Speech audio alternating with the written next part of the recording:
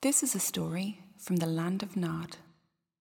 Hi, my name is Annie and I create everything that you see and hear here at Land of Nod. If you would like to support the work that I do, please consider going to patreon.com/Land of Nod Learning. Thank you. Pandora's Box.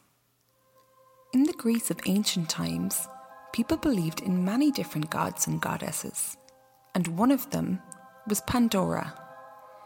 She was thought by the Greeks to have been the first woman on earth. This myth was used to explain to people why bad things sometimes happen, and it is one of the oldest stories on earth. The Greeks believed that when the world was first created, it was a place of only good things. It was a happy place of light and laughter, and there was no such thing as sadness or pain. The sun shone every day, and the gods came down from heaven to walk and talk with the humans who lived on earth. One afternoon, a man called Epimetheus and his wife Pandora were outside tending their flower garden when they saw the god Mercury approaching. Mercury was the god of money and of many other mysterious things also. And that day he was weighed down by a dark wooden chest that he was carrying on his shoulders, and he looked very hot and very tired. Pandora rushed to get Mercury a cool drink of water, and they begged him to rest a while with them. Epimetheus helped him lower the chest onto the ground. It was tied shut with golden cords and was carved with strange markings. "I cannot stay long, as I have much business to attend to," said Mercury. "But my friends, could I ask you a very great favour? It is so hot today, and this box is so heavy. May I leave it here while I go about my business, and I can collect it at the end of the day? It really would be a great help to me." "Why, of course you can. Anything for a friend," smiled Epimetheus. Mercury was very grateful indeed, and helped Epimetheus to carry the great carved chest indoors. "Now, are you absolutely sure that no one will find it?" asked Mercury anxiously. "No one, under any circumstances, must open this box. It is of the utmost importance." "Don't worry, you can trust us," laughed Epimetheus.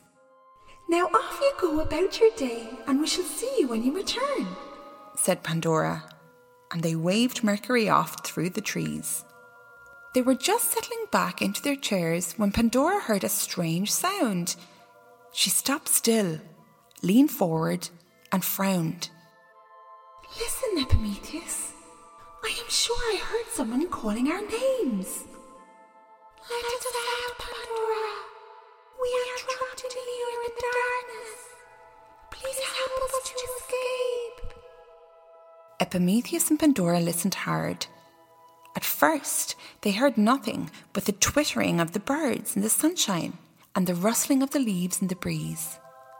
Then they heard the distant sound. "Epimetheus! Pandora! Epimetheus!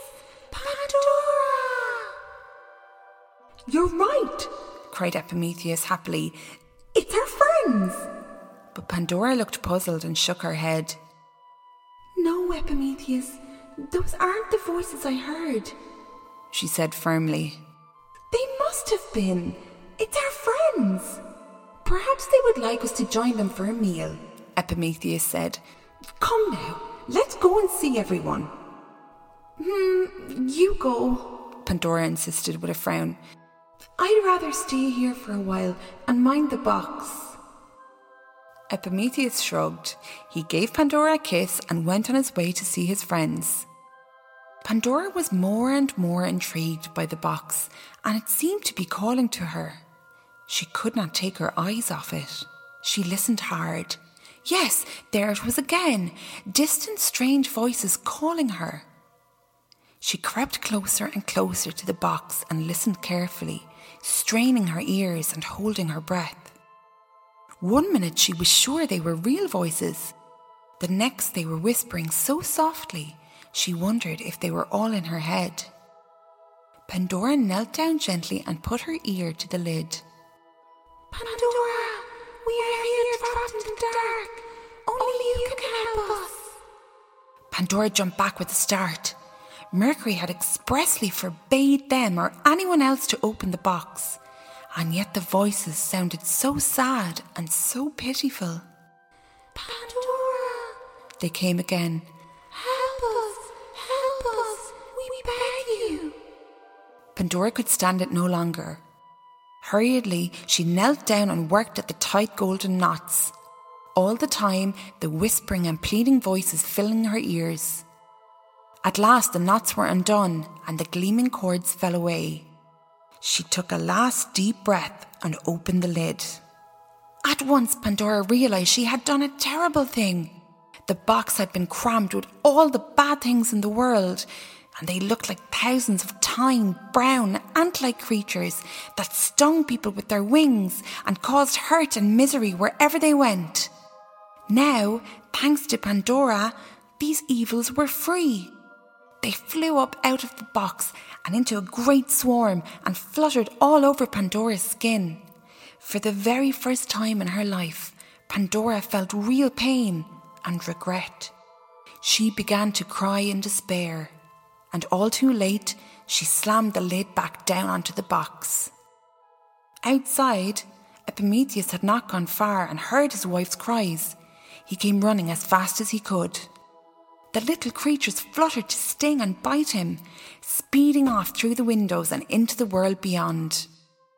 For the first time ever, Epimetheus grew angry and began to shout at his wife.